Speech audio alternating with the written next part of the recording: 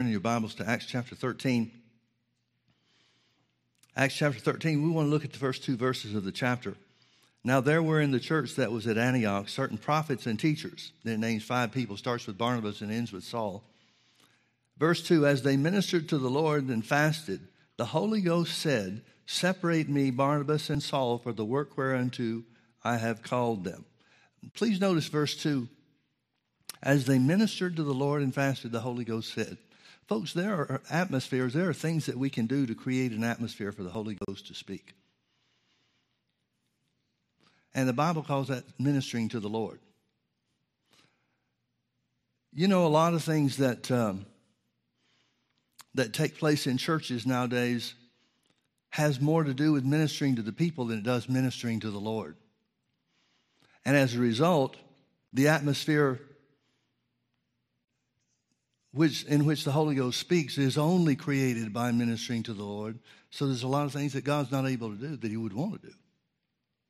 I don't believe God, well, let me say it this way. I don't believe that we should have to beg God to speak. Do you? I don't think there's anything about the things that have been purchased for us by the blood of Jesus and the relationship that we now have because of the sacrifice of Jesus. I don't believe there ought to be anything that we beg God into doing. Let's face it, if God hadn't wanted to do it, Jesus wouldn't have purchased it for us. If God didn't want a relationship with us where we could hear his voice and he could communicate directly with us regularly, frequently, continually, then why did Jesus pay the price? The whole purpose for Jesus dying for our sins, the whole purpose for Jesus taking stripes on his back to bring healing to our bodies and taking the chastisement of our peace upon him so that we could be provided for and walk in abundance here in this life. The whole purpose for that is so that God could live on the inside of us. That's what changed. That's what happened when Adam and Eve fell. God moved out. Their spirits were no longer alive to God. They were ruled and dominated by spiritual death. And the definition of spiritual death, folks, is not like we usually think of the word death. For us, death means the cessation of existence. But very rarely is death ever spoken of in the Scripture that way. Spiritual death is being separated from God. When Adam and Eve sinned, God was no longer present from within them. Adam's life came as a result of God breathing into them the breath of life. He breathed into them himself. He breathed into them his own spirit. They became a living soul. They became alive because God's life was in them. Well, that's what Jesus came to restore. Thank God he did. But what should that restoration be for us? What should that reuniting with God and having the presence of God on the inside of us, what should that do for us if not restore us to a place where we can have fellowship with him, where we can hear his voice and where he can freely speak to us? That's the whole point. As they ministered to the Lord and fasted, the Holy Ghost said. Now, we could talk about the ministry of Paul. We could talk about what happened as they were sent forth by the Holy Ghost. But the important thing that I want you to see, at least in this service, the important thing I want you to see is when they ministered to the Lord, that's when the Holy Ghost spoke. Folks, the Bible says in Psalm 22, verse 3, that God inhabits the praises of his people. He inhabits the praises of his people. Now, I want you to look at a couple other scriptures with me. Look first with me to Philippians chapter 4. Philippians chapter 4, verse 6. It says, be careful for nothing, but in everything by prayer and supplication with thanksgiving, let your requests be made known unto God. We'll go ahead and read the next 2 verses to go along with it. And the peace of God, which passes all understanding, shall keep your hearts and minds through Christ Jesus.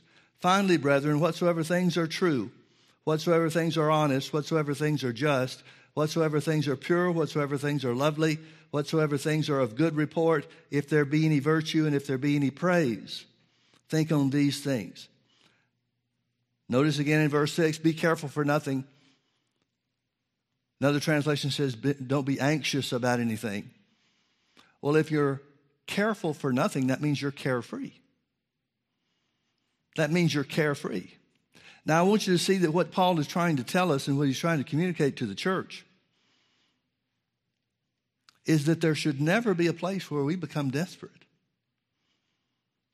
So oftentimes, people that find out, whether it's through the TV ministry or whether it's through personal contact, friends or whatever, people find out that we have a healing school and come to us as a last resort in many cases.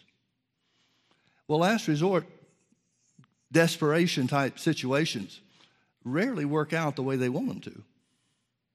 And in many cases, when they find out, even though they're in critical condition, when they find out that it's not going to work instantly the way that they hoped, they give up and they turn loose. Well, that never helps anybody. So notice where it talks about be careful for nothing, be carefree, don't be anxious or fretful about anything. Notice what he says to do instead. In other words, these are the steps that'll keep you carefree. Now, becoming carefree is a choice. It's a decision you have to make. But once you make the decision, the Bible gives you instructions on how you can do it. Notice again in verse 6, be careful for nothing or be carefree, but in everything, instead of worrying, in other words, but in everything by prayer and supplication with thanksgiving, let your requests be made known unto God. Now notice how he says that. Prayers, supplications, and thanksgivings. Prayer is just communication with God. The word that's used here for prayer just simply means communication with God. We think of prayer as being a formal thing, or many people do at least. Think of prayer as being a formal thing, but you can pray all day long just talking to God. Prayer is just simply communicating with God. Now, supplication is a little different. Supplication, the word supplication itself, denotes a little more effort, strenuous effort. It's laying hold of your rights and privileges in the name of Jesus. But there are some things that the simple prayer of faith, the one-time prayer of faith, won't work for. Now, you should always pray in faith, believing that God hears you and cares about you. But not everything is the prayer of faith. James chapter 5, verse 14, when it's talking about, is any sick among you, let him call for the elders of the church, and let them, the elders, pray over them, the sick, in the name of the Lord. Verse 15, and the prayer of faith shall heal the sick. In that place and in that condition, that's where we can lay hold of what Jesus purchased for us. But when it comes to things like direction for your life, things that aren't spelled out precisely or definitively in the Scripture, those are things that you're going to have to pray on a little bit harder. Now, harder, by the word harder, I mean simply you're going to have to go into it with the understanding that you may not get an instant answer, but not turn loose of the things that you're praying. Continue to petition the Lord until you're sure that you know what he wants you to do. But then it says in thanksgiving too. So in other words, we should be able to pray and communicate with God in a variety of ways, in a variety of situations, any situation really. And there are other things that we're going to have to supplicate with or for. There are things that we're going to have to dig in and not turn loose of. But then an equal share or an equal part of our prayer life should be giving thanks too. See, that all has to do with making requests. Now, one thing that we need to keep in mind is that the prayer of faith should always end in thanksgiving. Somebody said the prayer of faith should end in the glad phrase or phrases of giving thanks to the Lord. In other words, if you believe God's heard you, there's no reason not to praise him for the answer, even though you don't see it yet. But there are other times that we should pray and give thanks in similar situations or in like manner. Look with me to 1 Timothy chapter 2, verse 1. Paul writes to Timothy, I exhort thee therefore that first of all, supplications, prayers, intercessions, and giving of thanks be made for all men. Then he identifies the all men he's talking about. For kings and all that are in authority. Now, the purpose for praying for kings and all that are in authority is so that we might lead a quiet and peaceable life in all godliness and honesty. But then notice verse 4, I think it is, for God would have, or it's the will of God that all men should be saved and come to the knowledge of the truth.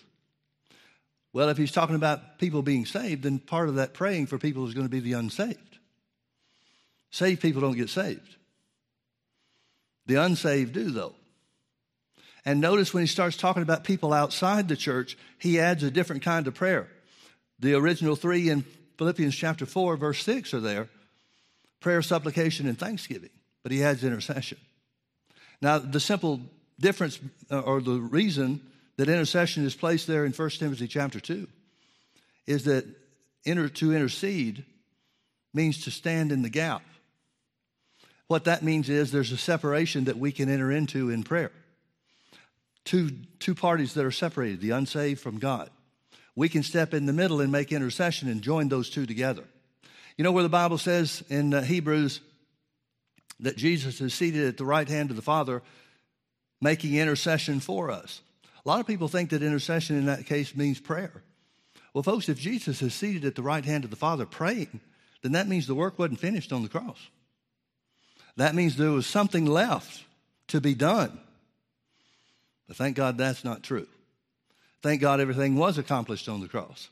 So what does it mean that Jesus is seated at the right hand of God making intercession for us? He's seated at the right hand of God, and the very fact that he is seated at the right hand of God is proof that he's joined us together with our Heavenly Father. See, folks, Jesus is not having to pray so that you'll make it through. You make it through by the gifts, the spiritual gifts and weapons that he's made available to you, like the Word of God and the name of Jesus.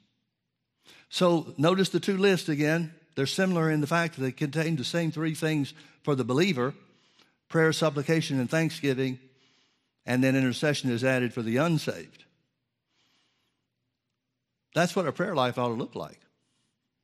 Our prayer life should look like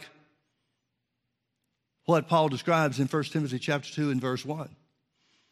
Communication with God, laying hold on the blessings of God through supplication, giving thanks, and then as the Lord prompts us to intercede for all people that are outside of his family. I heard Brother Hagin say one time, this has been probably 30 years ago, but I heard Brother Hagin say something one time that just floored me. I knew a lot less then than I know now. Don't claim to know a lot now, but at least I found out a few things along the way. But he said this. He said if most people, most Christians, if they would just stop praying and start praising God, their prayers would be answered. Now, I guess the reason that shocked me is I thought there must be a 25-step process for people to go through to get to the place where they walk in fellowship with God so that their prayers are answered. But God doesn't make it hard for anybody in any respect. The keeping of God's commandments are the easiest thing in the world to do. It takes commitment, it takes dedication. But he doesn't put some onerous burden on us in any way, including in prayer. Now, did Paul know what he was talking about? In Philippians chapter 4 and verse 6, be careful for nothing, don't be anxious, don't fret about anything. In other words, be carefree. And instead of worrying, through prayer, supplication, and thanksgivings, let your request be made known unto God. Turn with me to Acts chapter 16. Let's see if he knew what he was talking about. Acts chapter 16.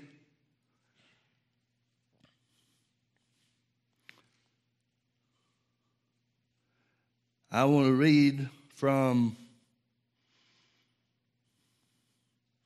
in verse 12, Acts chapter 16, verse 12, it tells us about his journeys. It says, and from thence to Philippi, which is the chief city of that part of Macedonia and a colony, and we were in that city abiding certain days. So the next thing he's going to tell us about are things that happened in the city of Philippi. Now, the letter written to the Philippians is several years later, many years later, when Paul writes back to these same people. So the things that the book of Acts tells us in Acts chapter 16 about the occurrences and the events that took place in Philippi, the people that Paul wrote the letters to know about those things. They know about when he was there before. Certainly people have come into the family of God and been saved since the time that he left. But the original people that witnessed all these things are still there and part of the group that he's writing to. So Acts chapter 16, it tells us about how they cast the devil out of a little girl that was telling fortunes and making money for her master. She was a little slave girl. And it tells us in verse 22, the multitude rose up together against them, and the magistrates rent off their clothes and commanded to beat them. And when they had laid many stripes upon them, they cast them into prison, charging the jailer to keep them safely. Their master stirred up the crowd, the ones that owned this little slave girl, stirred the crowd up because they had lost their income when the devil was cast out of this little girl. So they brought false accusations, put him in prison, had him beaten. Verse 24, who, talking about the jailer, having received such a charge, thrust them into the inner prison and made their feet fast in the stocks. He's trying to make sure they can't get away. He's hobbled them up in such a way that they can't get loose. Verse 25, and at midnight, now I believe this really was the midnight hour, but it could be symbolic of the midnight hour in any crisis. The darkest hour, the point of no return, so to speak. The critical point. And at midnight, Paul and Silas prayed and sang praises unto God, and the prisoners heard them. Notice what they knew to do when you were in trouble. They prayed, but they didn't just pray. I think a lot of people would have prayed and whined all night long about the injustice being done to them. They haven't done anything wrong. They cast the devil out of one little girl, set her free, and here they find themselves in jail in the most difficult of situations.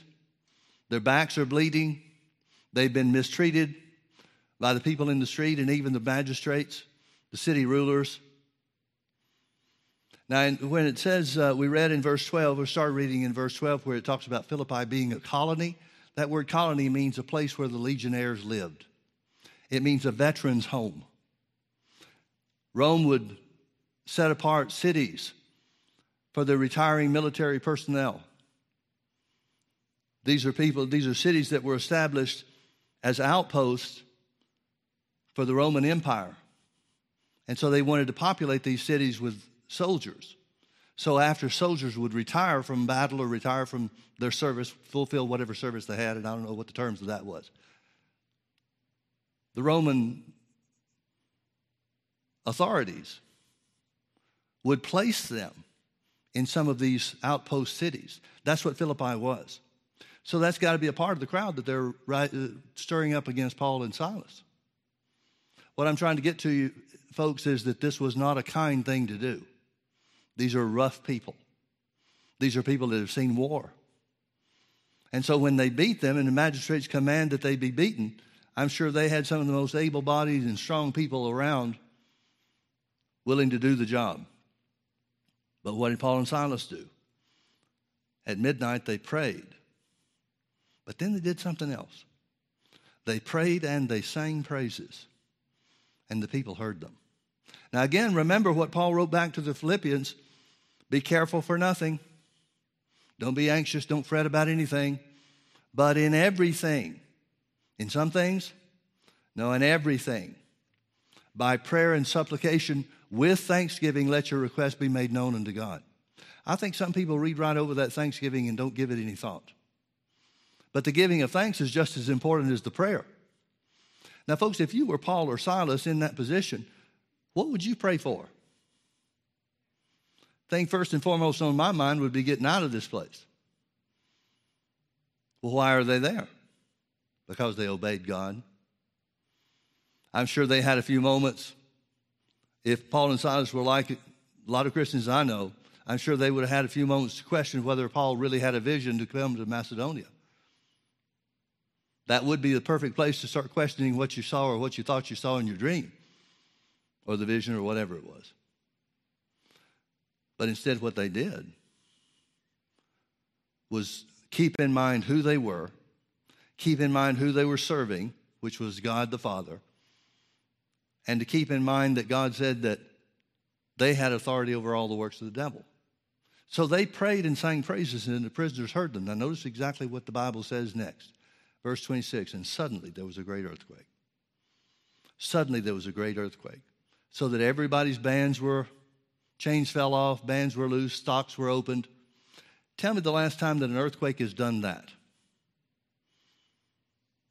Doesn't talk about damage to structures or buildings or anything like that. It tells us that this earthquake was directly targeting the people that were in that prison. I wonder what the prisoners heard them sing. I wonder what the prisoners heard them pray. Suddenly there was a great earthquake, so that the foundations of the prison were shaken, and immediately all the doors were opened and everyone's bands were loosed. And the keeper of the prison, awaking out of his sleep and seeing the prison doors open, he drew out his sword and would have killed himself, supposing that the prisoners had been fled. But Paul cried with a loud voice, saying, Do thyself no harm, for we are all here. Folks, what would keep those prisoners from running out the doors as soon as he saw they were open?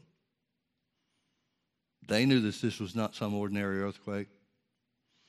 They knew that this was not some act of nature.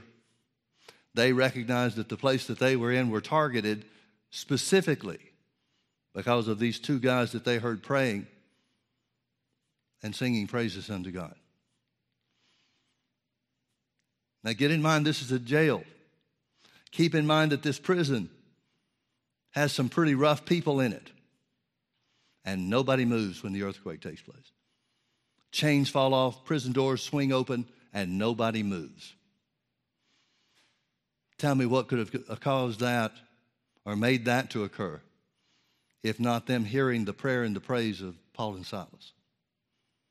They knew that the earthquake was a direct response to the prayers and the praises of Paul and Silas. They recognized that Paul and Silas were in charge in some way of this thing, that God was on their side. And so instead of running out, counting it as a lucky break, everybody stays fixed in their positions to see what's going to happen next.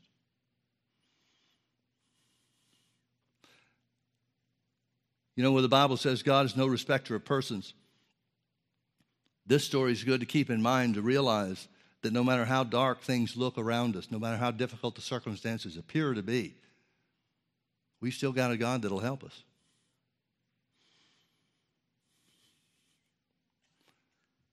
And he's never late. So when the Philippians, some years later, read the letter that Paul writes back to them, be careful for nothing, don't be anxious or fretful about anything, be carefree instead.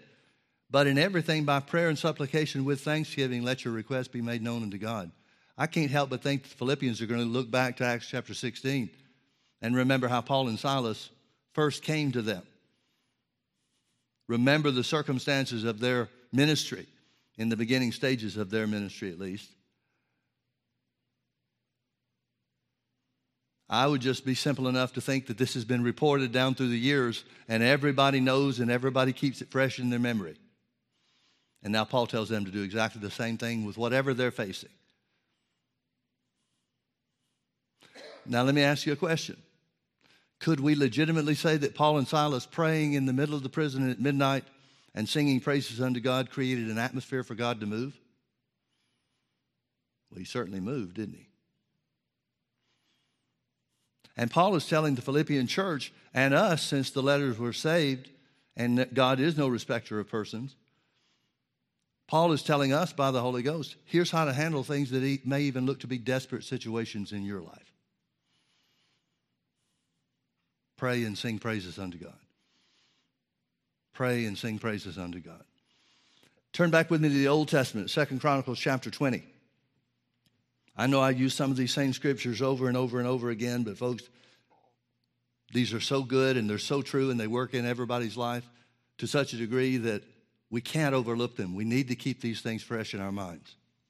2 Chronicles chapter 20, verse 1, and it came to pass after this also that the children of Moab and the children of Ammon and with them others beside the Ammonites came against Jehoshaphat to battle. Then there came some that told Jehoshaphat, saying, There cometh a great multitude against thee from beyond the sea, on this side Syria, and behold, they be at someplace, which is En Gedi. And Jehoshaphat feared and set himself to seek the Lord, and proclaimed a fast throughout all Judah. And Judah gathered themselves together to ask help of the Lord. Even out of all the cities of Judah they came in to seek the Lord. And Jehoshaphat stood in the congregation of Judah and Jerusalem, in the house of the Lord and before the new court, and said, O Lord God of our fathers, art thou not God in heaven? And rulest thou not over all the kingdoms of the heathen? And in thine hand is there not power and might, so that none is able to withstand thee? Art thou not our God, who did drive out the inhabitants of this land before thy people Israel, and gave it to the seed of Abraham thy friend forever? And they dwelt therein, and have built thee a sanctuary therein for thy name, saying, If when evil comes upon us, as the sword, judgment, or pestilence, or famine, We stand before this house and in thy presence, for thy name is in this house, and cry unto thee in our affliction, then thou wilt hear and help. Notice what the first thing Jehoshaphat does. Jehoshaphat reminds the people, everybody that can hear him pray. He reminds himself and he reminds God of the promises that God made. He reminds God of his word. And the first part of the prayer even sounds like a challenge. God, aren't you God of the earth? God, aren't you big enough to take care of these people and these things? Aren't you the one that gave us the promised land and drove out the people of the promised land from before us?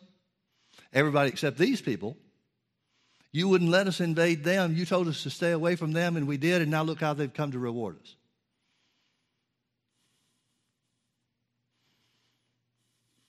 Somebody said, and I don't know who to credit it to, but somebody said the most effective kind of prayer is the argumentative kind of prayer.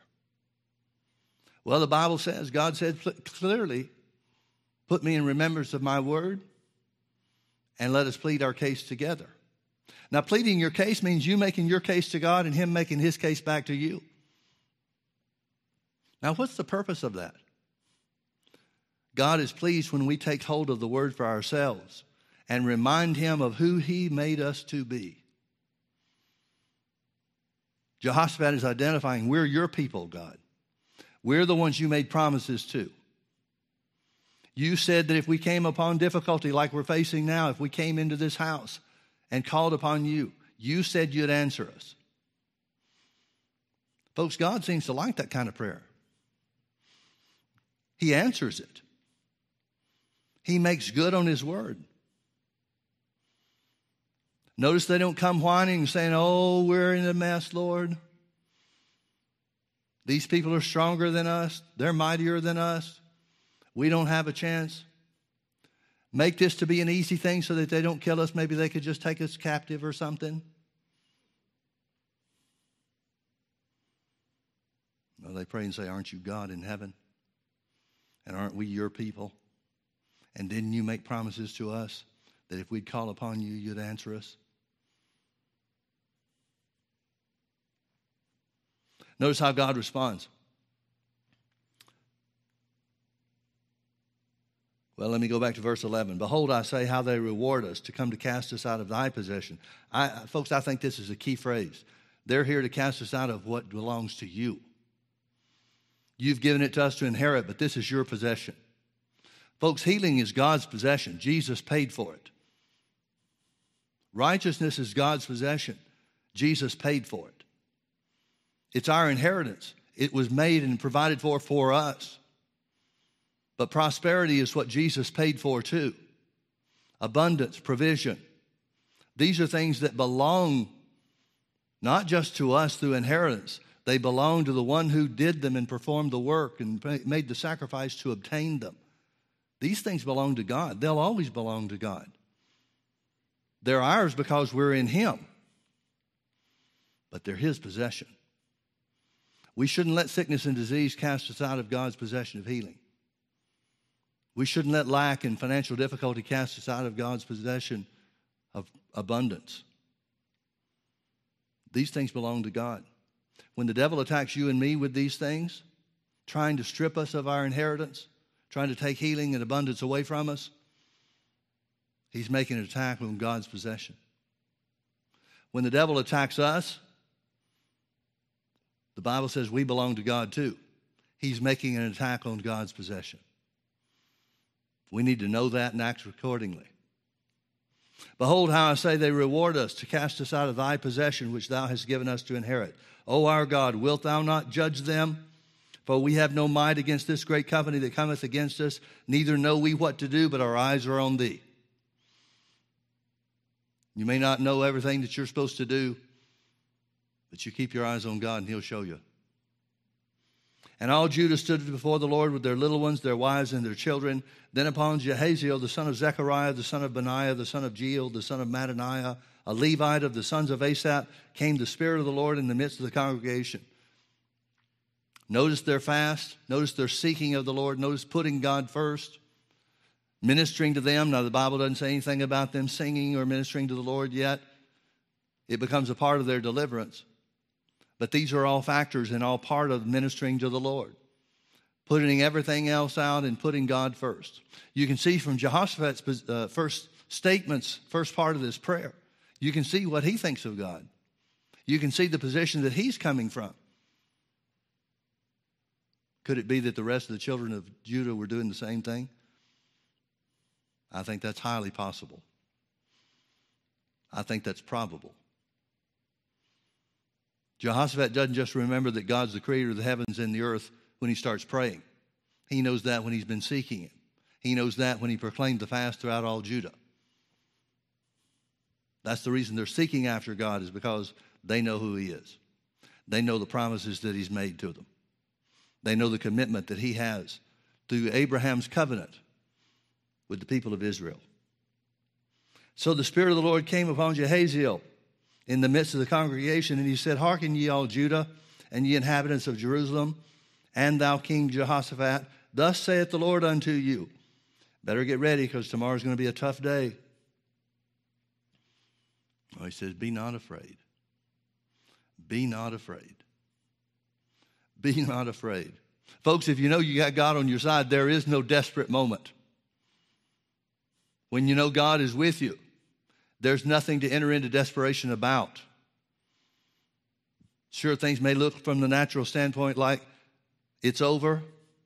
Things may look from a natural standpoint like it's too late to do anything or make anything work. But if God's with you, it's never too late. Be not afraid nor dismayed by reason of this great multitude, for the battle is not yours but God's. Tomorrow go you out against them. Behold, they come up by the cliff of Ziz, and you shall find them at the end of the brook before the wilderness of Jeruel. I know that most of us, perhaps, would rather God do our fighting for us and we'll just stay at home. But God likes for you and me to face his enemy. God knows what he will do for you. He knows what he's already done for you. He knows what equipment, spiritual equipment and tools we've been given. Weapons of warfare that aren't carnal but mighty through God. In other words, he knows we have everything that we'll ever need to defeat the devil and the devil operating through people. So he likes us to go face to face with the ones that the enemy is using. He sees that as an opportunity to show himself strong on our behalf. Most of us would like to avoid the fight altogether or even avoid the confrontation. But it's those times where we go out and face our enemies. Those are the places where God shows himself strong. God likes that part of the battle, even though we might not.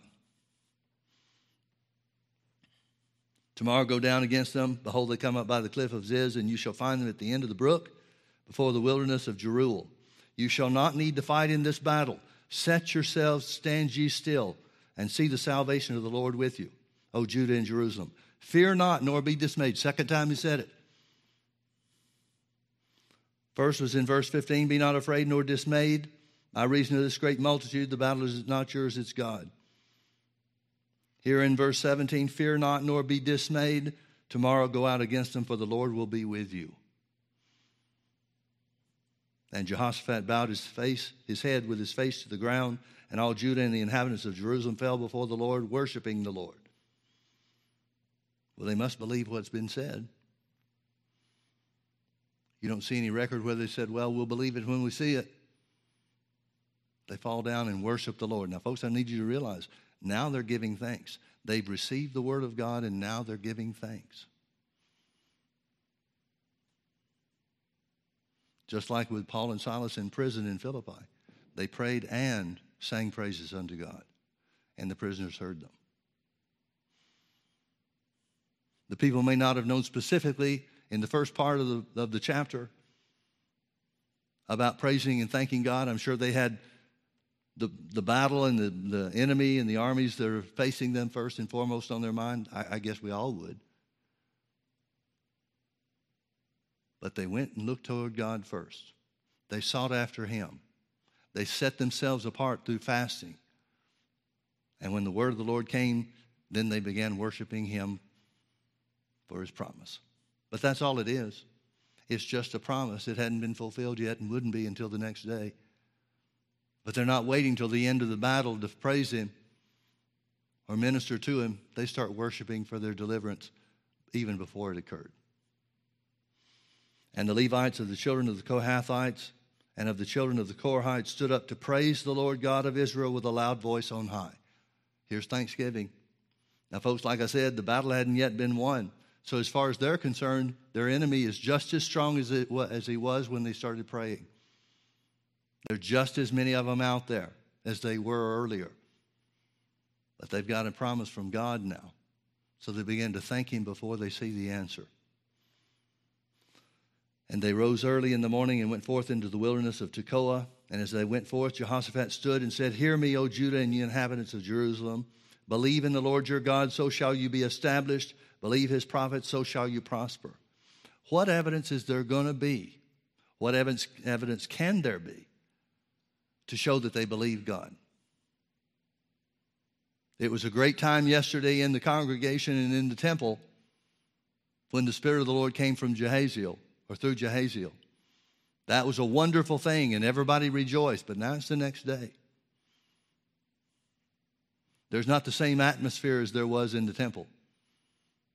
There's not the same presence of the Spirit of God as there was when the prophet began to speak. Jehoshaphat knows that faith is an important ingredient, so he tells the people, encourages them, implores them, believe the Lord. Believe that God is who we know him to be. Believe what he said through the prophet. Verse 21, and when he had consulted with the people, after he's encouraging the people to believe, he then appointed singers unto the Lord that should praise the beauty of holiness. And as they went out before the army, that means in front of the army, and to say, praise the Lord, for his mercy endures forever. He put the praisers out front. Now, that's not the place you'd want the choir to be normally. The choir doesn't usually make the best fighters. But the fact that they're out front shows their trust in God, shows their belief in what God said he would do. So they began to sing and to praise. Verse 22, and when they began to sing and to praise, the Lord set ambushments against the children of Ammon, Moab, and Mount Seir, which were come against Judah, and they were smitten. For the children of Ammon and Moab stood up against the inhabitants of Mount Seir, utterly to slay and destroy them. And when they had made an end of the inhabitants of Seir, everyone helped to destroy one another. And when Judah came toward the watchtower in the wilderness, and looked unto the multitude, and behold, there were dead bodies fallen to the earth, and none escaped. That means the last two guys standing killed each other at the same minute. They each took a swing at each other with the swords, or however they were fighting, and both of them went down. There's not one person left. Behold, there were dead bodies fallen to the earth, and none escaped. And when Jehoshaphat and his people came to take away the spoil of them, they found among them in abundance both riches with the dead bodies and precious jewels, which they stripped off for themselves, more than they could carry away. And they were 3 days in gathering of the spoil. It was so much. I want you to consider something, folks. The Bible doesn't say it, but I just want you to use good sense, common sense here. It could very well be that when Jehoshaphat appointed the singers to sing and to say, praise the Lord, for his mercy endures forever, it could very well be that at that moment, that's when the fighting started on the other side of the hill or the valley or wherever they were. In other words, it's very possible, probable in my thinking, that the battle was taking place while they were singing. Their simple act of faith set the workings of God in motion. Folks, if we really believe God will do or has done what he's promised, what is there left for us to do except thank him for it? Now, if we're of the mindset we still have to make it happen, we've got to confess enough. We've got to sing enough. We've got to show God that we're good enough, at least at this moment, for whatever we want. That's not trusting him. But when they began to sing and to praise, the Lord set ambushments. When I read this story, it always reminds me of Isaiah 41. Let me read this to you, Isaiah 41, verse 10. This sounds a lot like what happened in 2 Chronicles chapter 20. Isaiah is speaking on behalf of God to the people. He says, "Fear thou not, for I am with thee." Have you ever noticed God never shows up in any way whatsoever in talking about fear other than not to fear? He never shows up and tells anybody they have good reason to be afraid, even though the circumstances clearly show that they might have good reason to be afraid. But being on God's side changes everything, folks. Fear not, for I am with thee. Be not dismayed, for I am thy God. The word dismayed has several different meanings, can be translated in several different ways. But the root word of this word dismayed means to be broken down by looking at things on the outside. To gaze or to see things that cause you to be broken down or bewildered. So he says, be not dismayed. Don't worry about what you see, for I am thy God. Some people would say, yeah, but I feel so weak. I will strengthen thee. The word strengthen means to make firm or steadfast, to harden or to fortify. I will strengthen thee. Some people would say, yeah, but I just feel so helpless. Well, God said, I will help thee.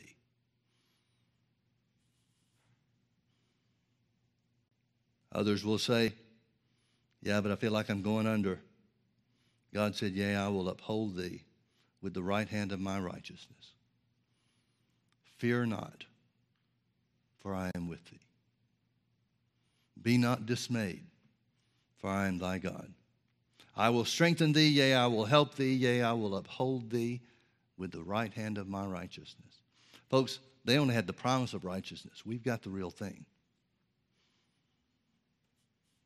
And even in the Old Testament occurrences, which the Bible tells us are meant to be examples for us, types and shadows. Under the Old Covenant, which the Bible says wasn't as good as the one we have now. If God would do these things for his servants, what do you think he'll do for his sons and his daughters? His children, real family. There's not anything that we're facing today, not anything that we'll ever face, that's greater than what God's already done for us and in us.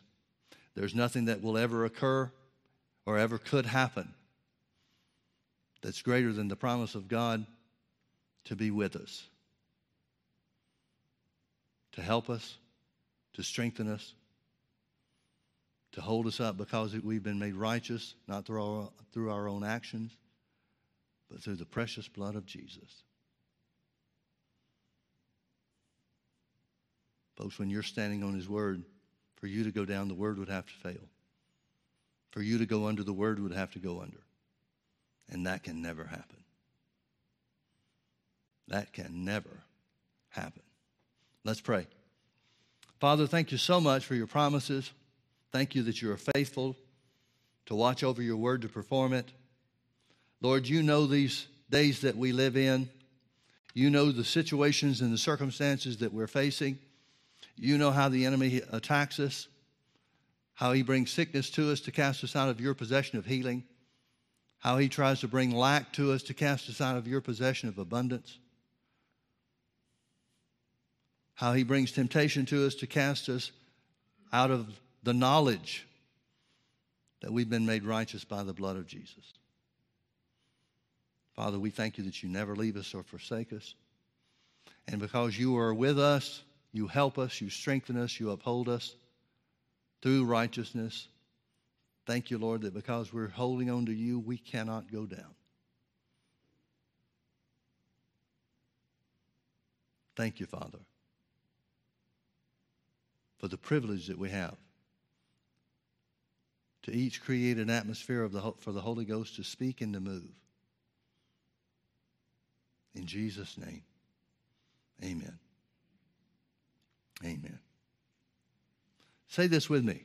For the Lord is good, and his mercy endures forever. There's something about that phrase, folks. There's something about that phrase. It's the one that almost in every situation, every victory that Israel won, it's the phrase they use. For the Lord is good and his mercy endures forever. It still works today. God bless you. Thank you for being with us.